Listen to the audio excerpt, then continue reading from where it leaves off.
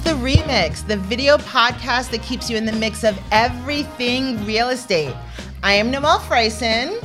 I'm Eric Anderson. What's up, people? And we are here today to talk about money. I'm wearing my money green. I'm surrounded by all of these men who have money, money, money. How are you going to make your first million? How did they make their first million? How are we going to get money in our pockets? How are we going to get money in our pockets, Eric? It's so easy. Just remember, the first million is the hardest. The rest are really easy. So we're going to tell you how to do it today. We're going to tell you about our guests here today, how wonderful they are. Actually, they're not. They're a regular guest, but they're going to tell you about how they made millions. I'm going to tell you about how I made some money. Noelle's going to tell you about how she wants to make money. And someone talk to their accountant before today's It's going to be really exciting. So what is the number one thing that you must do to make money? Do you have to have money to make money? You don't have to have money. You have to fake it till you make it. Oh, that's so you're saying pretend like you have money. Project like you have money. Project like you have a lot of success. Get that feeling out there of success. You want people to be around you. You want people to want to hang out with you. You want people to think that you're successful. And that's how you start. I don't know about that. Do you always, if you're pretending to have money and then they found out that you don't have money, then don't you just look like a fraud? Well, you don't say like I have money if you don't have it. You just act like you have it. So if you're going to be around people that you've never met before who spend all kinds of crazy money, do some research. Know what a nice watch looks like. Know what some of the cool restaurants are.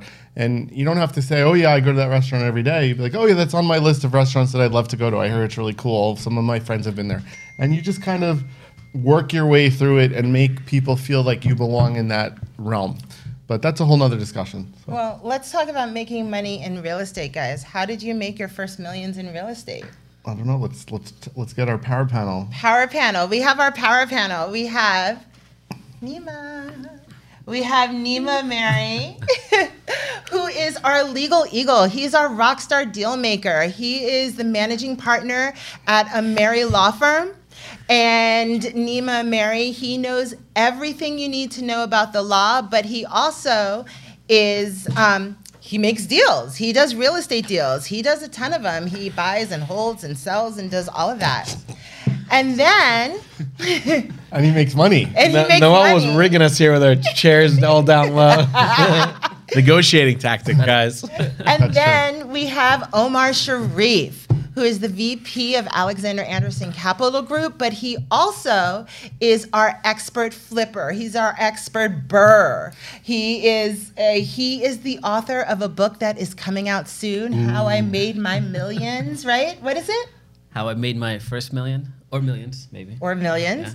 Yeah. And we are going to, in subsequent episodes, let you know how you can get that book and tap into his mind. He's also our most eligible bachelor on the show, according to comments and reviews.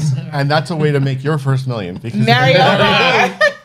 Pimping out Omar. For the ladies out there. But it's all good. All right, so. Put him out there to work for you.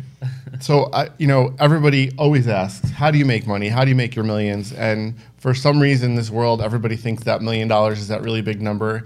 And it's like once you hit that ceiling, you just get there. And it's just like you can take a sigh of relief. And yes, it is cool. Once you get there, though, you realize that $1 million really isn't enough. So, it isn't. But we're going to talk about how we did it. So it's always a problem, right? So you're young or you're middle-aged or you're old and you're like, how do I make this money? Like, it's a problem that everybody thinks about. People obsess today.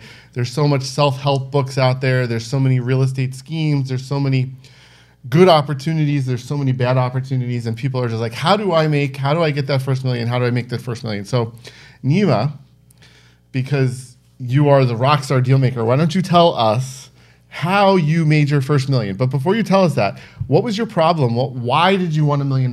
Like, what was out there? Like, what was saying, I need this $1 million? Nima likes good stuff. So Eric brought up a really, really good point. He didn't say it this way, but this is how I interpret it, and correct me if I'm wrong, that this $1 million benchmark is what everyone strives for.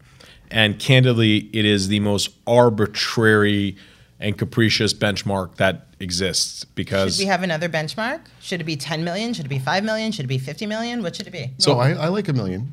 a million conceptually is nice, and I'll get into why I think it's arbitrary because in terms of what value it has, and then you look at, well, are you talking about it being $1 million liquid or doing $1 million deal or having Keep it simple. Yeah, so keeping it simple. You just have that drive, right? It wasn't ever about $1 million. It wasn't ever about making $1 million. You know, my dad used to always tell me, if you're not a millionaire by 30, it'll never happen. I don't know if that's accurate or not, but that was sort of what he always reiterated. Were you a millionaire by 30? I was. He's not 30 now. Oh, yeah. I was. Sorry. I was. So I wasn't. So, from my perspective, right? You're 30? You know, if you look at it, and this was the most successful guy to this day, I think I know, or at least top 3. So his advice clearly resonated soundly. But although, you know, I came from a very successful background, one of the things that I started with was really nothing. You know, I didn't start with, you know, capital or anything else that my dad sort of gave me. His opinion was, you need to figure out how to make it on your own, and that's when you deserve it. So you wanted to prove yourself to your dad? No, I don't think it was about that. Okay. I just think that, you know, I knew what level I wanted to be at. I knew who I wanted to be. And I just put my head down and I took the path getting there. I never thought to myself, okay, I need to hit this $1 million mark. I just woke up every day, every year thinking about how do I make more money. Did you make your first million through being a lawyer or through deals? So a combination of multiple efforts, right? So the first was obviously being a lawyer. In my plan to achieve this sort of goal, education was a big portion of it, right? I'm not saying that's the same for everyone. Yeah. I probably could have made more money if I didn't, you know, spend my time in school. I have an engineering degree. I have a law degree. Back in that day, if I just started writing mortgages in the '08 bubble, I probably could have made a lot more cash, held on to it, and then bought up half the universe between the collapse and the reboom. So everyone has a different path to their success. That just was mine because what I thought about in that path was, look, that's cash flow, right? Also, short of being, you know, hitting financial goals and targets, I knew that I wanted to be a famous and successful attorney. So that was another goal I had. Wait. Didn't you just get elected to the board of some big hospital? I am Go ahead, pat yourself on your back. Go ahead. I am now the vice chairman of the board of directors of Hudson Regional Hospital, which I'm Look very at grateful you. for. It was a great honor. Yay. Yeah, the meeting was yesterday. I was appointed. Is that how you made your first million? No. No, but That's what making millions gets you. You start making millions. No, it's not a paid position. It's more of just, you know, a prestigious position. But, you know, these are the things that you start, you know, vying for, and these are the accomplishments you start seeking after you pass that phase of caring about, you know, just the idea of making money. And So what was the deal that made you, let's talk about a deal or a couple of deals that got you to $1 million. So it wasn't a deal that got me $1 million. Look, very few of the people listening to the show will have one deal that'll make them that much money. Oh. And candidly, if that's what makes you $1 million, I think that you have one. But. I disagree. No, oh, look, whatever. everyone's different. And there are exceptions to everything. But I think if you have, you start at zero and all of a sudden you get a grand slam, look, that's unlikely. All right, so let's give us details. Tell us. So it was nothing. I had a couple small deals. You know, I made some money in the firm. I took that money from the firm and I bought a real estate project. You made money through my law sweat firm. Labor. You worked your butt off. I took that money. I bought a couple PI settlements, a couple other civil litigation stuff. I took that money immediately. I rolled it into, before I even bought myself a house, I rolled it into an investment property.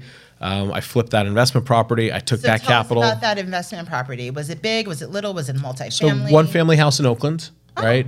I took it, and again, you know, I did have some guidance in terms of having, you know, help from mentors like my father, who sort of walked me through it to make sure I didn't spend too much, or you know. So you did a flip. I did a flip. Okay. So I did a flip, made, you know, a few $100,000 off that. Didn't take that money and go out and party or do anything crazy. Although I do have a pretty, you know, unique lifestyle, and I kind of always have. But you know, I did keep in mind, you know, what portion of that needed to go into the next project, and I continued putting in as many hours as humanly possible in my law firm to build that up as a business, and then I would work the weekends. I have to say that this group of guys here, they work all the time. I know Nima, he's like, about I yours. devote all my weekends to working. I know I get text and emails from this one at 3 a.m. This one, he's a bachelor, so maybe he's having a little bit more fun, but he's still working all Tied the up. time. They work all the You get time. tied up. I don't. I honestly, I would say that With now. ropes. To your point, I don't really work weekends as much anymore. I do ancillary work, like I'll send texts and I'll be vocal or I'll check on real estate projects. But I'm not sitting there in the office on weekends anymore. But Work can be a myriad of different things. Well, You All right, have but in this and any this, event, that. I was need doing to that know- until about we 2 need years to know ago. how you made your first million. So you made a couple $100,000 working. You put it into your first property. You made $200,000. Now your net worth is $250,000. What'd you do next? just kept doing that. Okay, Rinse, cycle, repeat. Okay, so how many of those did you get? Did you do before you made your first million? Oh, I mean, I couldn't tell you the exact numbers of them. But Ballpark it. a couple. Okay, so you did 3 flips, and they were all flips. Yeah, but I made a lot of money through my law firm as well. So I couldn't tell you which one got me to making $1 million first. Okay, but understand, making that million, so there's 2 ways to look at this, like you were saying before. Making that first million doesn't always mean you're keeping that first million. So there's making that first million, and then there's having a net worth of $1 million. And I think we all want a net worth of $1 million. It's not that hard to get a business that makes $1 million. Yeah, I think a net worth is really where it's exciting, because if you make that $1 million, right, you have taxes. Okay, so Omar, how did you get to your $1 million net worth number? Author of so- the book. So my book is coming out, but I started in corporate, and I tried to make a lot of money in corporate, but I always knew that corporate wasn't where I wanted to be long term. So a few years into it, it wasn't going as planned. So What were you doing in corporate? I'm just curious. Were you like So Chandler Bing? Like, what were you? Like No, the so- data entry manager? So right after college, I realized Who's Chandler Bing? From Friends. Oh my God. Got it. yeah. So Wait, my, nobody my, made a tech support joke? I was just waiting. Omar's like, I was head of IT. no IT in my background, but in college I realized I was looking to figure out which path to go to make money, and I realized that there's a saying that if you want to have control of your income, you have to be in a performance-based industry. So for me, that was sales. So I figured out how to get into medical sales, and right off the bat, it was great because they gave me a company car, laptop, insurance, all of that stuff that I didn't have to pay for, and the earning potential was major in medical sales. So a few years into it, it didn't go as I planned, and so I looked to get out and get into business. So before I got into real estate, I explored every different type of business that I thought would work, from brick and mortar to online businesses, and I spent about 2 years on that. And this is after I quit corporate, and I was low on my budget. I wasn't Did you making lose money. a at lot the of time. money trying to explore different things? So I lost a lot of time and money in whatever I tried to invest in, because I tried some online businesses, didn't work out. That's why he said he made his million after 30. Yeah, that's exactly Whereas it. Neiman knew exactly what he wanted to do. So it's very interesting perspective. Yeah. Here you have a guy who has a direction, sort of, and then here you have a guy who No knows he direction. wants to make a certain amount of money, but doesn't know how to do it. Yeah. So when my internet pursuits didn't work out, that's when I got It's back into OnlyFans page. Didn't wasn't out back Aren't you reactivating that? Yeah, I should have back then, but it wasn't. Omar was the magic Mike of 2012. So that's when I got into real estate full time, and this was at about 2013. And it was tough. I had to max out one of my credit cards because I almost lost my funds. Wow. So Where'd they go? They just were on like- expenses, living expenses. boats So- because it's hard to build a Didn't business. you have a and- boat? Yeah, right.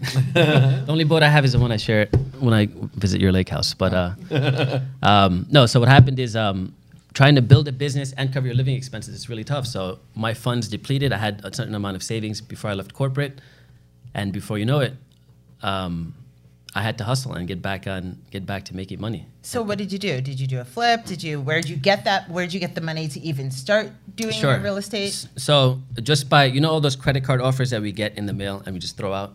So I was almost broke, and I received this one credit card offer around the holiday season and said 0% balance transfers. So I had no idea what that was. I called them and I said, what type of balance transfers can I do? Can I put my mortgage on here? Can I put my rent on there? Wow. Why are you paying mortgage and rent? Whatever the case might be. And they said, no, you can't do that, but we can send you a check for whatever your balance amount is. So that was an eye-opener for me. I didn't realize that. So my credit line at that point was $35,000, and they sent me a check for $35,000. Wow. which to me was a lot of money back then because it gave me that much more time to figure out things I wanted to do. So I had to pay a 4% fee, 0% for 18 months, and that was literally my lifeline. So after I got that money, I started doing transactions, real estate transactions, invested some of that money back into working with clients. My first year, I closed a couple of deals, and I jumped right into investments, reinvested that money into marketing, and closed some big deals. My second year, I made a good 6 figures, and the rest is history. I just kept it going. So basically, that credit card really saved you. So would you recommend to people to try that today? Yeah. Not credit card debt at the standard 18%, but balance transfers are extremely powerful. I had it 0%, and I had 18 months to pay it off. Wow. Yeah. I wish I had more, but my max was $35,000 at the time, so. I think someone was smart and knew not to give you too much. Yeah, well, it would have helped if I had it. So they can be useful. And then from there, I got into wholesaling. And similar to what you just mentioned, people have this benchmark of $1 million. I had that benchmark. I thought $1 million was a lot of money. But once you get into real estate, you realize there's lots and lots of people that have over $1 million. Right. And they're all looking for deals because they don't have time to do deals. So I kind of reversed it. I figured if I don't have $1 million, let me be the person who's able to find these deals, put them together, and then cater to these people who have $1 million. So there's a big market for that. So I learned how to do deals really well. I found out how to get discounted properties. And there was no shortage of people buying from me. And I realized it's not about making the million. It's not about having $1 million. It's about learning how to put the deals together that can lead to that $1 million. So I went from wholesaling to rehabbing to the BRRRR method. To the BRRRR method. I mixed all 3 of those together. And within a few years, about 5 years, I more than quadrupled what I had. And then I realized, this is real and sky's the limit once you understand the mechanics of it. So at 35? Right. So when did you become a millionaire? What year? What age? On November 15th, 11:30 a.m., when I was 34 years old. Really? You remember it like that? Because what happened is I had a few rentals. That's really sweet. Aww. So the reason why I remember that is because I had a few rentals, and I did the BRRRR method to refinance. I went to the title company at 11:30 in the morning to close, and they refinanced and sent me proceeds from 3 different properties. And I had more money in my bank account than I ever saw, and it just blew my mind. I love it. Yeah. Jessica has a question for you. Jessica wants to know, what is wholesaling? Can you describe that process? Can any of you describe wholesaling? I don't know what it is either. So wholesaling, when I first went into real estate full time, it was around 2013, and the economy was still recovering from the crisis, and there was lots of foreclosures, short sales, so on and so forth. So I found a couple of deals that I short sailed, meaning that I helped the homeowner I helped them avoid foreclosure. And I bought the property from the bank at a significant discount. And instead of buying it, fixing it because I didn't have the funds at the time, I wholesaled it to somebody else. Now the wholesale fee can range from $5,000 to $10,000. It could be up to 6 figures. So I had a deal where I made 6 figures on it. So basically, that's just for people that don't have the money. Finding a deal is a talent. And if you find those deals, you can still make money without actually having that money. So that's awesome. But I still don't understand. Wholesaling is buying it, not fixing it up, and then selling it. So wholesaling it is like Omar has a property pre him being a millionaire, and he just needs to unload it. Bank's coming for it. I meet Omar, and I say, Omar, your building's worth, you have an $800,000 mortgage on it. I can get the bank to approve it, or may say there's no debt on it. Omar just badly needs cash. So Omar, I'll give you $500,000. We'll close month. And Omar says, yeah, okay, I need this money. Let's get this deal done. So I signed a contract with Omar, and now the property is locked in for a number specific, right? Then I go to Eric and say, I know the property is worth $800,000 to $1 million. Now I go to Eric and say, Eric, I have this property. It's worth $800,000. I can get it for you for $700,000. I give it to you for $750,000. Eric's happy because it's still underneath what its market value is. Or alternatively, nowadays you can even sell a market. It depends on the supply and demand. And I don't have the money to buy it from Omar in this scenario, right? I knew I never had it in the beginning, and all I had to put up to get this deal done was whatever deposit we negotiated. So in the contract, I wrote $10,000, $15,000. So I risk my $15,000, and I hedge that my calculations on this project are correct, that it's worth what it's worth. If it's worth what you think it's worth, and you're under enough, you can find a buyer.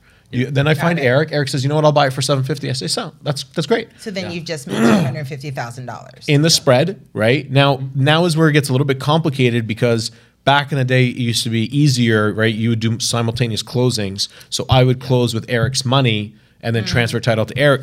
Most title companies don't do that anymore. No. So what happens is, you have to make sure there's assignment language in the original contract, and then I will assign the deal to Eric, and my assignment fee at closing will be that $250,000. Typically what will happen is Omar will be really pissed off at closing because he will see he could have gotten the whole how much more I made. Yeah. But the reality is there's nothing Omar can do about it because if you're a smart wholesaler and you did it right, and guys, it's not that easy because this is where you have to contract it right. Omar can't get out of the deal he made with me. It's written up. So in other words, the seller is going to be upset because he could have made that extra money, but He made a bad deal. He made a bad deal. He actually didn't make a bad deal because he didn't have the skills to find that scenario. So a lot of people feel that wholesaling or short sales have a negative connotation. I actually think it's an amazing opportunity to help people get through credit issues or get out of problems. So I am very supportive of wholesaling and people like that. And you can actually make sometimes more money wholesaling, not on a gross, but on a net. Like I did a project in Palisades Park where I could have made $45,000 wholesaling it. I didn't want to because I thought that my upside was over six figures. Yeah. Now, instead of getting 45 and being done and out, I built the project, went over budget, right? My upside was not over six figures, but even with that being said, it was still more than 45,000, but it took 2.5 to 3 months of my life. and all of your time. Exactly. Right. Yeah, So very true. at the end of it, I sat there and I said, I would have made less, but it would have been a lot easier. And I would have been just as happy with that 45,000 because I could have looked for alternate opportunities. Yeah. So don't always try to hit it out of the ballpark. Sometimes making a little bit less, but making it easier is worth more than making more and harder. And that's where you have to gauge where you are in your life. So if you're pre that million, like Omar was saying before, and he didn't have the funds and he was lucky enough to stumble upon the concept and then smart enough to find the opportunities, it's okay to take that sure thing and make that money. As you get older, or I'd say as you get middle aged, which is where I am, it's very hard. You're a gentleman of a certain age. Yeah, That's it's what you very are. hard. Distinguished scholar. It's very hard to Distinguished. give up that. Extinguished. I'm extinguished. I said But extinguished. it's very hard to give up that big picture, and it sometimes I struggle. Like, should I just take the easy way out and make the 50 instead of going for the 100? So it takes a lot of willpower sometimes to be able to take that easy way out, which is what Nima or Omar was saying that he did in the beginning. And you really have to know who you are as a person, how much experience you've had in that How arena, much you're risk where you averse. are in your kind of life point. When you're younger and you don't have the experience, you do the wholesaling.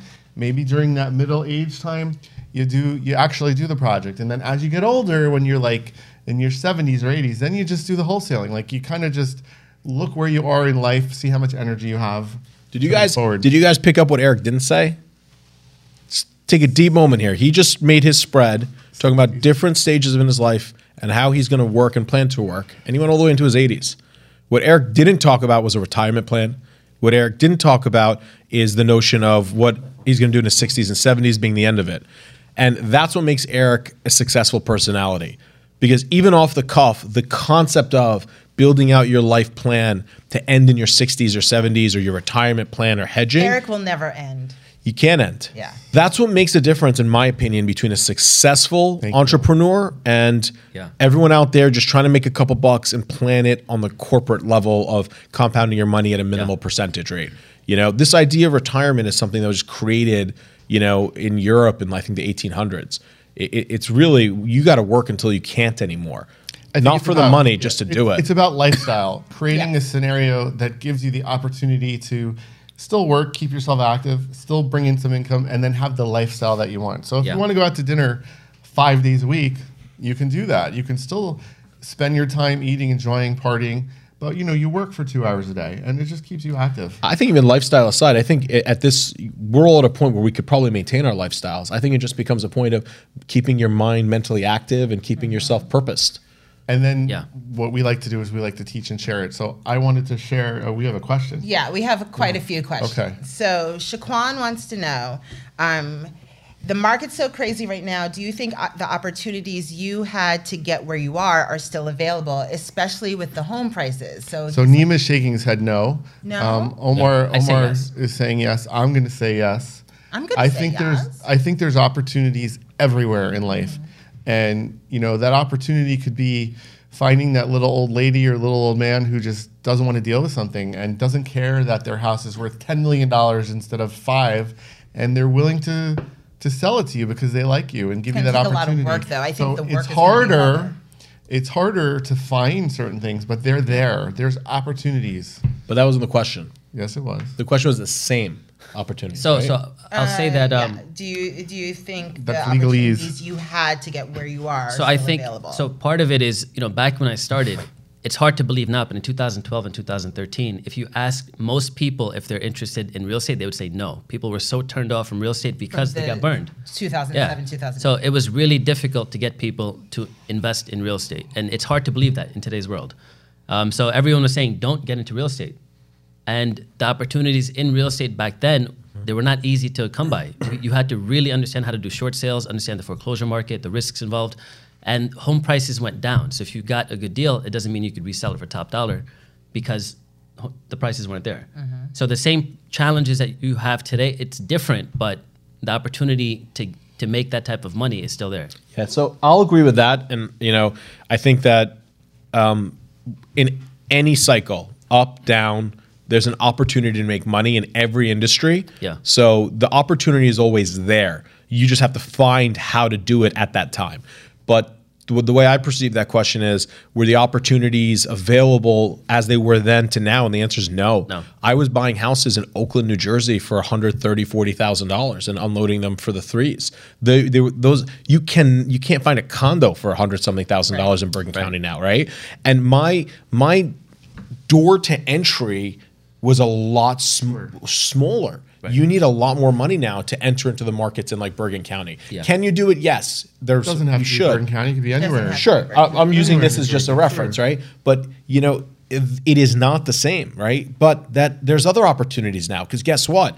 You're probably 16 years old watching this and just made $800 million on some made-up dog with a mustache coin on crypto, right? Yeah. So there's other opportunities that exist that you can make money on. So it's not the same opportunities will never be there, guys. 5 years from now, the people are going to be sitting there saying, "Oh man, 5 years ago you could have really made money in that area." Hindsight's 20/20. Yeah. So you need to figure out in your time how do you make that money, but they'll never be the same. Tomorrow will not be the same as yesterday. So what should people be looking to do today? Should they be doing flipping, burring? Should they be doing wholesaling? People on here are talking a lot about foreclosures. Is that going to be something that you should go back into? The foreclosure market is starting to change. Slightly. I don't think people are expecting COVID to have a big impact on foreclosures. That's not going to happen. I don't think it's going to happen. I think our Federal Reserve is going to kick in. Yeah. There's going to be regulations. We're not going to ever see what my opinion, no one knows this. We'll never see the bloodbath we saw post 08. True. We were just not designed as an economy and legislatively to handle what happened. And since then, there's been a lot of things put into effect, and banks have gotten smarter. Yeah. They didn't know how to deal with that. So they were dumping things on the cheap just to get it off their books. Yeah. Banks now know, you know what? Maybe if we hold it, it'll come back. We don't need to write it off our books. Hold it and fix it. Right? Yeah. There's also a new law coming out that's, I think, in the House or something. It's for New Jersey specifically, where in a foreclosure, and again, I'm just going to dumb this out from what I remember it as, but they're giving homeowners that are being foreclosed on or their families the opportunity to buy that house back over everyone else. So they're getting either a reduced down payment, like 3.5%, as opposed to like you would have to come with a 20% check. Did you hear about this? No, that's such BS. But it's out there. Whether it gets passed or not, I don't know. But That's it's bullshit. out there in New Jersey. So if that happens, that's going to also limit opportunities. We're just legislating out free market. Yeah. Well, Honestly, like that's what's happening is we're legislating out free market and we're creating all these cushions for people. And guys, it's not going to affect me, Eric, or Omar. It's going to affect all of you guys who are being denied opportunity to replace someone who misused their opportunity. Everyone who's in that position, there's a lot of people. It could be health-wise. There's millions of different reasons, but there's also a percentage of people who misuse their opportunity, did not manage their finances appropriately, and now they get a third, fourth, fifth bite at the apple when our free market economy and you're all going to hate me for saying this, says that Darwinism says you just need to be pushed down. Someone else, there's 400 million people in this country, someone else needs to rise. Do you want to hit the buzzer? Yes. Well, Give me that buzzer. We're not playing survival of the fittest here. We are. Every day we wake up. But it's not just in one circumstance. If you want to play survival of the fittest, it's the person that can't pick themselves up and try again. Because you all can't tell me that you just did it once and you got it right.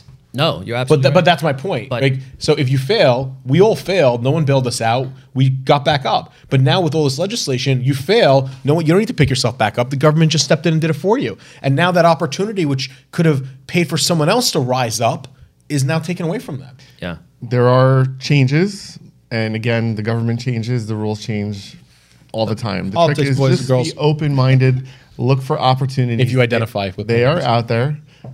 There are lots of opportunities. Well, Disney World changed all the rules now, but there's lots of opportunities out there, and I think you will find them. We find them. Look, we're still looking. We find stuff every day. I just found an opportunity in a town by where we are, where we're just in the right place at the right time, and we're getting something that's $200,000 below market. It happens. It happens. You have to be out there. You have to be willing to take a stab. You have to be willing to try. Don't take no for an answer. Yep. Don't give up. Keep trying, keep trying, keep trying. We were talking about people that if you didn't make your million in the first 30 years of life? who you said if you don't have your No, million that's what my dad used to tell me. before 30. So I know a guy who I'm actually who I'm very close with, a mentor of mine, who didn't make his first million until he was 55 years old. Wow. Okay, and then not only did he make his first million, but he made his first lots and lots and lots and lots and lots and lots of millions. Yeah. So And he's still going now at old. I wouldn't call him old, but He's gonna come on this show and slap us all, right? he's older. But Money makes money. Money. If you have the fortitude, and this guy, his education level was very, very low, and he just School of Hard Knocks. He grew up in a time where he had to figure it out on his own. And he did it, and he just kept trying, and he tried everything. Like Omar, Omar tried like 15 different businesses before he landed on real estate. So he got it, he landed it. Not everybody is as lucky as Nima to have like that direction and know what he wants to do. I've had a lot of failures. I've had tech companies I've started. I've lost 6 figures in companies, right? So not everyone hits. The difference is between sort of what I'm talking about and I think what everyone else is talking about is, and I should have been more clear, not everything is planned and perfect, is that I wake up every day and I continue to grind. I'm reading this really good book. It's called Atomic Habits. And something in it was really interesting because it talks about people who set benchmarks that are material, like $1 million, like, selling 5 houses. That is a horrible way to plan your life because if you hit that benchmark, you've now lost your motivating factor. Yeah. They say change your character, change who you are, change your mannerisms to be that type of person, right? Don't think about, and I don't think about how much money, I couldn't tell you how much money I made last year. I just think about making money. I couldn't tell you, how many properties, I probably could if I sat, but, for me, it's not okay, I made 100,000, I made 1 million. It's, I made as much money as I could, and I worked as hard as I wanted to. I'm past the point of working as hard as I could. Now I work as hard as I want to, knowing that Monday through Friday, I need to, if I'm going to bed, I need to crash, and then I give the weekends to my family. But I've worked my way to that point. There you go. So let me tell you a little bit about how I did it. Oh, good. We get to hear you talk about So my story is a little bit different than both of these guys. Dollar bills in his thumb. I had no interest in real estate at all. 0 interest. My family had a business. I was all about that business. I kind of had a direction like you did. I knew where I was going. When I went to college, I was like, I'm going to go run the family business, and that's what I wanted to do. Real estate was never even a thought for me. Then as I started to make some money, I think my family dynamics changed, and I'm like, all right, at some point I have to figure out where I'm going to be living. So I was probably just graduating college, and I was like, what is that, 23, 22, 24? 22. Somewhere, whatever. And I'm like, shit, I got to get out of the house. My parents got divorced, so I had different living scenarios. Who do I live with? Both of them had other people now, and Did you have money to start with? So I worked since I was 12. I was never like a sports guy. I was always a worker. So like when I was 12 years old, I'd go to and it's easy when you have a family business. You could just show up and work and they pay you because I guess they feel obligated. So I would just I like your family, man. I'd show up, work, and my payment was my existence. Yeah. So no, I would get paid. So I would say like I probably had raised about $30,000 or $40,000 by the time I was 23. And this is How do you way not back. spend that? Like at that age, at that maturity level, with that much money sitting around, how do you avoid not squandering that? Because I wouldn't have even known what to spend it on. I worked all the time as a kid, so and whenever we did stuff, like my family always paid. If we went on trips or went to New York City for shows or dinners, like someone always paid for me.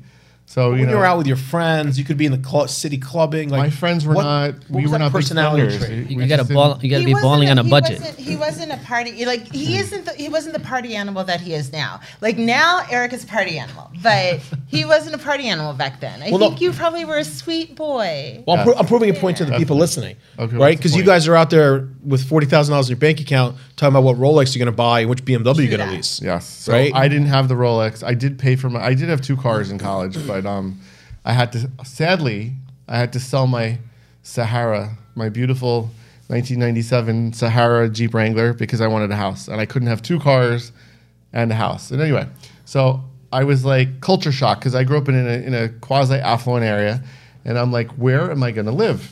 So for the money that I had, I don't know how to say this politically correct, but I had to live in like an area that I wasn't comfortable living in. Impoverished. Just an area that wasn't. Was it impoverished? I wouldn't call it Different like, neighborhood. It was hood. neighborhoods that I wasn't comfortable living in, because I was not an apartment guy. Like I always, Blushing. Meaning you had to learn how to parallel park. I had to learn how to parallel park. I'm like, what the hell is parallel parking? But anyway, so randomly The grass was made of dirt. Yeah. One of my aunts was a real estate agent. So I remember, when my dad was looking for a house, I went with them. And this was in the days when you used to have books where all the real estate stuff was in the book. It was never on a computer. And I would go through the book with her and I'd be like, oh, let's go see this house. And it was kind of cool. So I'm like, let me look for a house. So randomly, I found a house in River Edge, New Jersey. And it was a bank-owned house. Okay? So what that means is it was already foreclosed on. They already went through the process. They foreclosed on the house, and now the bank owned it. So it's different than a short sale, or it's different than a wholesale. It's already been through the process, and now the bank is selling it. So here's this house. It was $132,000. How much did you have on hand? So I had 40 grand. That's all I had. Okay. The house was trashed. Okay. When I say trashed, like the dining or one of the bedrooms had someone spray painted Marvin the Martian on one of the walls. Everything was trashed. There was blood on the wall. Like it was like the people that lived in this house. Apparently, the kid who lived there got massacred. There were like there was like a pool in the backyard, like one of those above ground Dead pools dogs in it. Trashed. The place was trash. So I'm like, oh my god, this is my one and only opportunity. And it was in River Edge, New Jersey, which was nice. for me was a really nice starter area, and I felt comfortable walking around, and just was right for me. So I overbid everybody. Okay, I think I went in at like 135, and I got this house. And I'm like, oh my god, it was really exciting. Did you have to live there? So I had the luxury of still being able to live with my dad for like another 6 months before His lease ran out. before I had a fight with his girlfriend, and that turned into let's run out of the place. But so now it's like, okay, I have this Different amazing episode. house. I couldn't live in the house. The house was trashed. It had rats. We don't have rats in River Edge, but there were mice. Rats. It was everything you could think of was in this house. Graffiti. So you fixed it up. The bathrooms didn't work. Whatever. So remember, I only had $8,000. Oh. Okay, but Sweat equity. like Omar, okay, I had credit cards. Ah. Okay, and because I wasn't a spender, I probably had $50,000 worth of credit cards that were just lingering around there. So all of a sudden, I was like, hell, I'm going to take this, and I used this money, and that's how I fixed my house. So I turned this house from $135,000 investment to my first appraisal, which is a whole nother story about refi. You get stuck, and we'll talk about that another day. But my first appraisal was $250. Within 8 months of doing that job, it went to $250. So I literally made all that sweat equity, all that credit card debt. I was able to get all that back. Fast forward now, I'm still in my family business, and I decide I'm going to buy. For some reason, I now got the real estate bug. I'm going to buy my first building. So I'm like, where do I get this money? How do I do this? So now my house appraised for $500,000. The same one? Same one. Okay. How long after? All right. Well, I'm lying. Maybe it appraised. Maybe it appraised for like 400, 300, whatever. Okay, but I appraised was for a able lot to more. take out, because then I did another refi, and I was able to take out $200,000. Nice. I took that $200,000 out, and I bought my first commercial building, and I had no one to advise me. I had no one that had any commercial real estate experience. I had my aunt who was a real estate agent, but she wasn't like Savvy. she wasn't the savviest. You know, she was very good for her clients, but she didn't really know. She only owned one house, so it wasn't like she had a lot of investment experience or whatever. So you bought a big commercial So I bought this building. I had no friggin' idea what I was doing. I knew how to build a little bit because my family did some kind of background in construction, so at least I had that going for me. But I bought this building, had no idea what I was doing. I bought a single tenant building, which is the worst thing you can buy. I have learned Ever. that from Eric. You Yeah. do not want a single tenant building. Why, guys? Why do you not want a single tenant building? Cap rate destroyer. 1 month out, here goes your Yeah. margins, your cap rate. You got to carry that place. So basically, to put it into our language, guys, if you don't have anyone in there, you have nothing, like you're not getting any income and you have to carry So it the pendulum, yourself. right? If you have a $10,000 rent and you're making $10,000 when that's empty, it's not that you just went back to zero. You're now losing $10,000 A month. So the pendulum swings too much. It is so friggin' dangerous. Now, we're talking about how I made my first million. Okay, so while that was friggin' so dangerous and so stupid, and I did go actually for some advice to non-real estate people, and they all told me I was crazy. So we'll have another discussion. I'll never listen to people that aren't in real estate.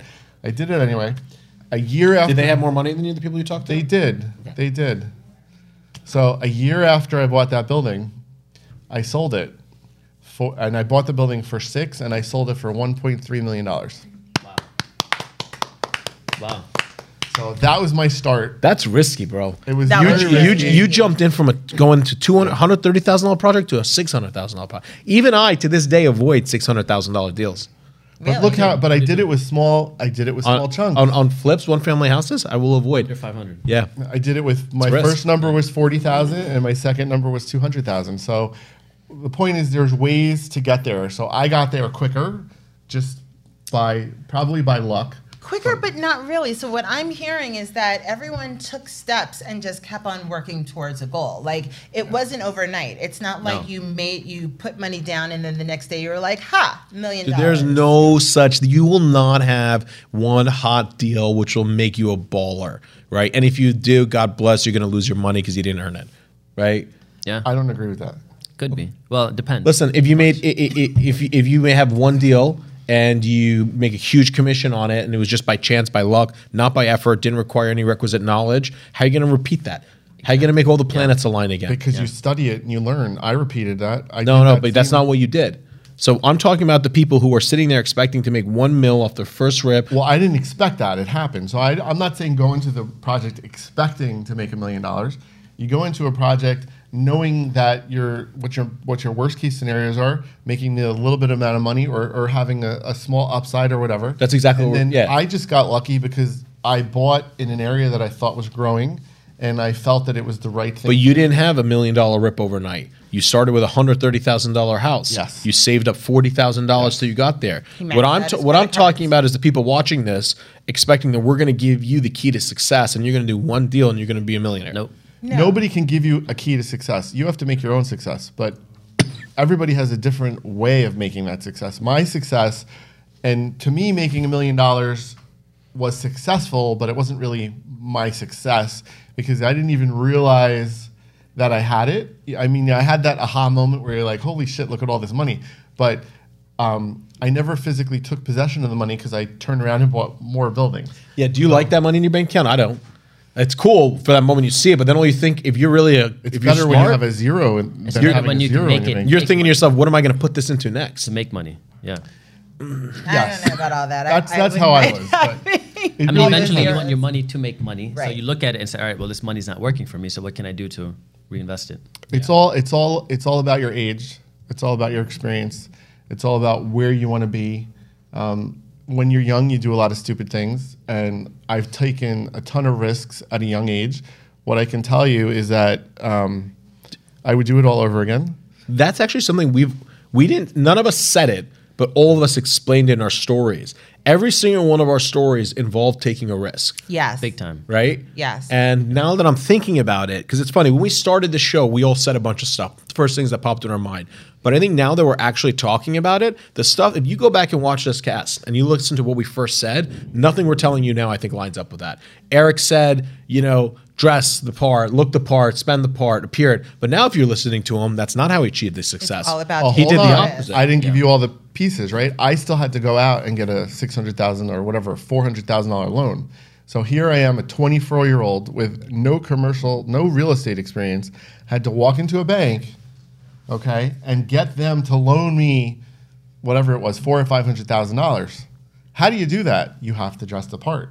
If I walked in there with like a ripped T-shirt, But even No, if- I'm a proponent of dressing the part. No, I don't. Let's. That wasn't what I was saying. I'm actually all for you have to look at. I'm just saying that that's something that comes into play. It is not how you make it. Exactly. Right. It's not like you don't go out and overspend before you've done the deal. Like you build yourself up to the point where now you need to legitimize yourself. You have to look the part. You have to dress it. I'm for that. Yeah. But none of you are wearing three-piece suits. You are riding around in bright orange Lamborghinis. And you... I wear three-piece suits all the time. I walk. Like, my suit collection is like my And pride just and joy. remember today with social media, the banks will look you up. Okay. So your loan officer will look you up. If you're on there like smoking weed every day, they're going to be like, I'm not giving this guy money. Banks look at your social media. Oh, yeah. Hey, can I also say why I'm not in a suit too? Because this is funny. Because I'm actually a suit person. I've worn suits forever. Even when I was younger, like in college, like I love a fine tailored suit. I just know got why. fat during COVID. Yeah, I was Yeah, and I'm not going to replace a bunch of like $5,000 to $10,000 suits just because I gained like there. I'd rather not, I'm just going to not eat for the next couple you months. could get a couple fat suits that are You'll, smaller. you'll. less I money. tried that. It's just depressing because they don't look as good. You'll eventually see me back in suits, but That's there'll why be you're a on direct that correlation training. between. That's why you've been training. I don't like suits. I never want to wear another suit. Oh, I ever love again. suits. But I'll wear a blazer. blazer suit. But Noel, you made a good point. As far as you're right, a lot of us didn't fake it till we make it or take that approach. Personally, what happened is once you get into real estate, you realize that the learning curve is steep, and a lot of your time will be spent learning. So if you're out networking, going to happy hour, going to random events to fake it till you make it, what are you doing to back that up? You have to have the knowledge. You have to have the experience. What are you talking about at these networking events? Like if you don't have active deal flow, if you don't have the knowledge to have these conversations, all you have is a fake it till you make it image, and that doesn't get you anywhere. And to Eric's point, so guys, listen to Eric's story because Eric's story really is, and he explained in detail the trajectory of how you start young and you build yourself up and you make it. Eric started with being frugal, saving money, did a deal. Now he needs to get real money, big boy money. So he has to start dressing the part, looking at it. But now fast forward to where Eric is today. So he's that middle category of mid-sized deals is when he was faking it. Now he's at a level where he doesn't give a shit because he doesn't need to. No, he's running Habitat for Humanity. He's wearing a full Well, shirt. Well, that's I'm doing this on because purpose. once you get there, you have to You give have to back. give back. So But then you we'll talk about this. When you reach that next level, right, that's when you can not care. And guess what? When you're at that level, if you're walking around with an old gold this and that, and you're just talking all about how much money you have at a certain level, people start thinking to themselves that maybe you're faking it. Yeah. So Well, that's true. there's three levels, guys, and you need to listen to what we're saying and put it in the right category. Because at the top level, the last thing I want to do is sit across the table from someone where he talks about all the stuff he has or just bought. It just gets boring. Well, no one likes a name dropper, and no one likes someone who's just always over the top. Like you rather learn from someone who you know has the experience, has done it. You verify that they've done everything to get there. You don't care if they're actually like wearing a bunch of gold or you know. Gold's not a good example because I'm covered in it, but I'm talking about You like, know what I mean. You don't care. You don't care yeah, about I that. sound like the king hypocrite here, It's but about results. just don't show up in a Versace shirt. Like, be like, what are you wearing? Like, what are you Yeah. doing? Well, I think part of the comments, right? So Omar said about the faking and all that stuff. One of the reasons that we started the remix here is because we wanted to be able to share real stories, real experiences, have the direct questions, and really tell people what's out there. You know, we're not here to make connections. We have the connections. You know, we just want to give back. And, you know, why I wore the Habitat for Humanity shirt. One of the most amazing things that I've done, and I'm Spilled sangria on your dress shirt before. yeah, and I'm surprised that I only did this when I was like 48. It took me till I was 48 to go do a Habitat for Humanity build. Habitat for Humanity is a charity. They're all over the world, I think. Yeah. Mm-hmm. And Omar and I went and we actually put sheetrock up in a house. You built a house. And it was fun, and we were with like a bunch of like 10 people, girls and guys, and we just went and we built this house, and we spent a whole day there.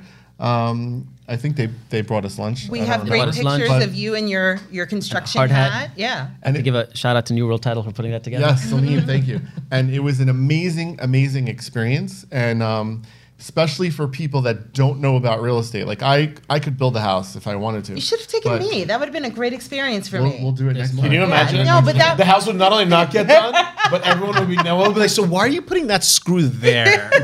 No, I think it would be a great experience. It Guys, if you're like do it me again. and you don't know much about what goes into the mechanics of real estate, like mechanics meaning what's a strut, what's a whatever, a screw. strut is on the car. But and whatever. then a stud. You get what I mean.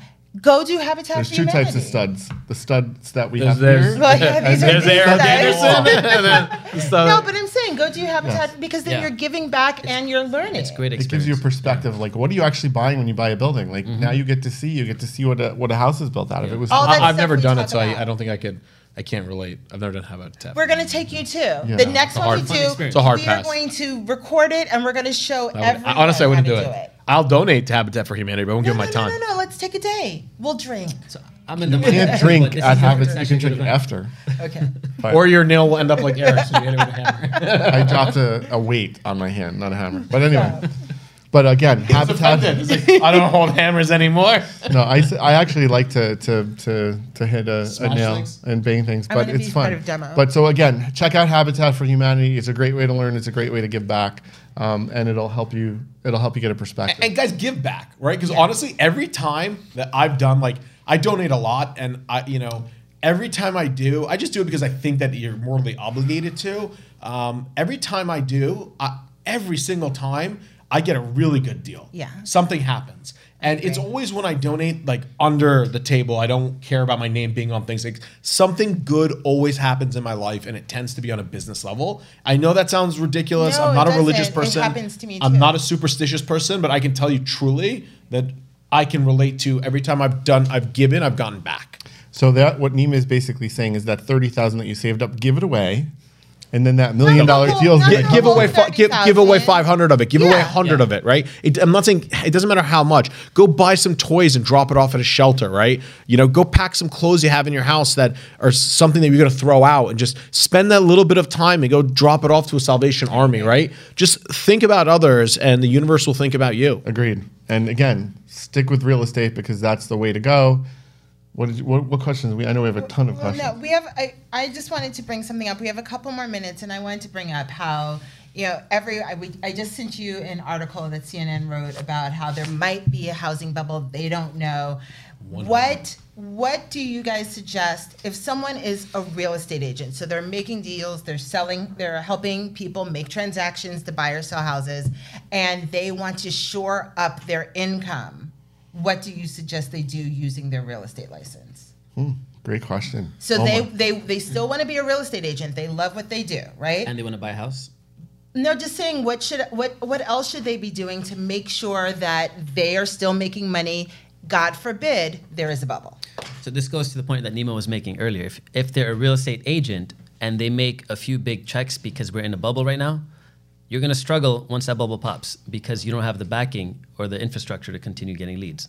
So I don't know. So You sounded like you were really going someplace with So that. what happens? What I mean is, what happens in every market is when the real estate. That was not in my head. Like, yeah, one more. Go, bro. Then you're like, you're fucked, guys. Like, I Get your broke asses out of that apartment you can't Someone give me afford. One thing, should Okay.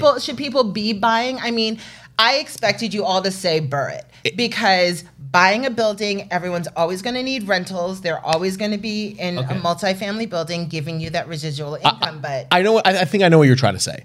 I think on one end, Omar's saying is if you're asking that question now, it's probably too late. The second thing is, guys, real estate being, and I'm not a real estate agent, so correct me if I'm wrong, it's not a seasonal gig. You ride the wave when it's high. This is a career. Right. And like everything, my dad always says, he's got his terms, like it doesn't always rain. At the end of the day, you can't be an idiot. Like if you didn't see this coming, then you're an idiot. You should be planning like a squirrel. You should be taking your nuts and stashing them away. And you should have enough cash reserves because you've just ridden the wave of a lifetime, made more money than you will see in quite some time. And that if you spent that cash on cars, watches, jewelry, you upgraded your lifestyle on a temporary surge, then you're screwed. If not, you're going to make less as a real estate agent. You'll still make a living. You'll have to work harder. Like any business, the economy affects it. But if you've saved up that money, you're going to sit back, wait. You're going to take the talents and the education you learned from this show and your profession as a real estate agent. You're going to take all the things we've taught you. You're going to either call one of us or you're going to call somebody you know or do it yourself. You're going to find your own real estate projects because when this bubble bursts, that's a buy cycle. Yes. You're going to buy everything your money can buy, and you're going to hold. If the bubble bursts. If the bubble. It's going to burst. But to give you something actually concrete to do, make yourself relevant. Find someone who needs help. Find an investor who has 20 or 30 deals that are going constantly.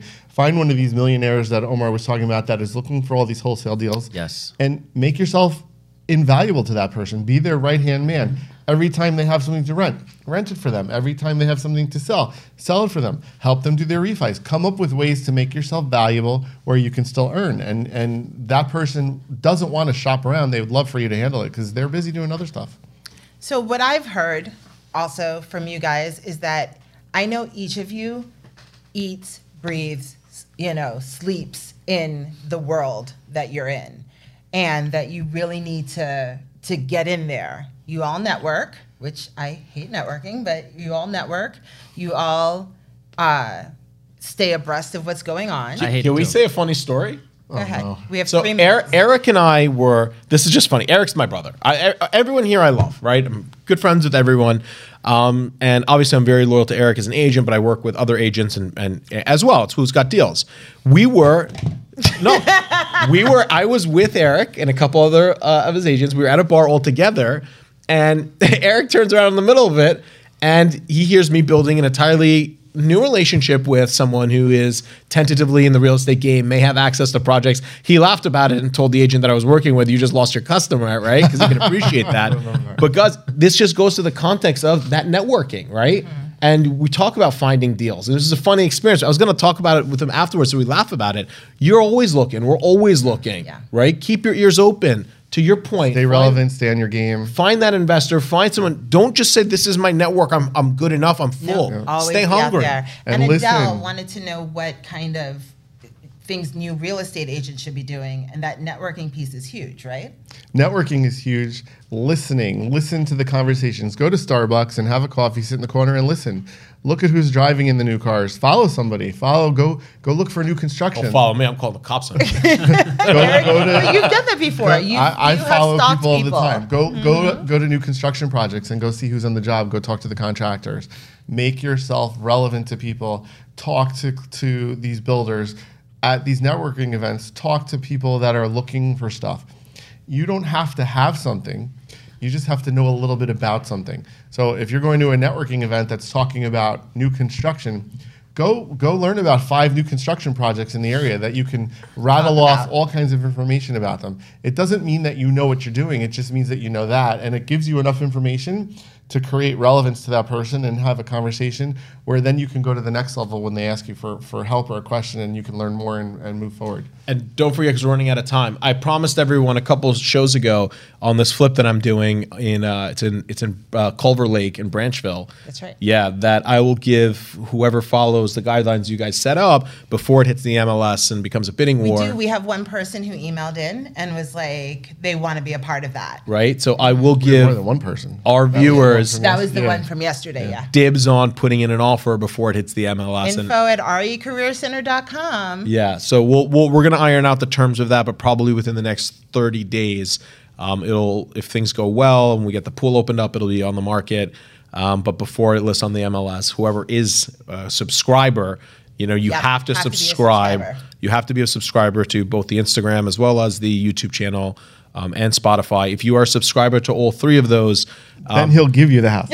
no, I won't. No. But you will be able to bring your clients there. Won't be on the MLS, and you can be fancy. You can tell them, listen, I've got an off-market property, and we can have a dib at it. So you look good, Guys, subscribe, YouTube, Google Podcasts, Apple Podcasts, Spotify. We are all there. What do you want to say? Remember, you too can visualize it, and you can have it, and you can build it. So if you visualize your $1 million, you'll be a millionaire. Thank you, Nima. Thank you, Omar. Thank you, Eric, Noel.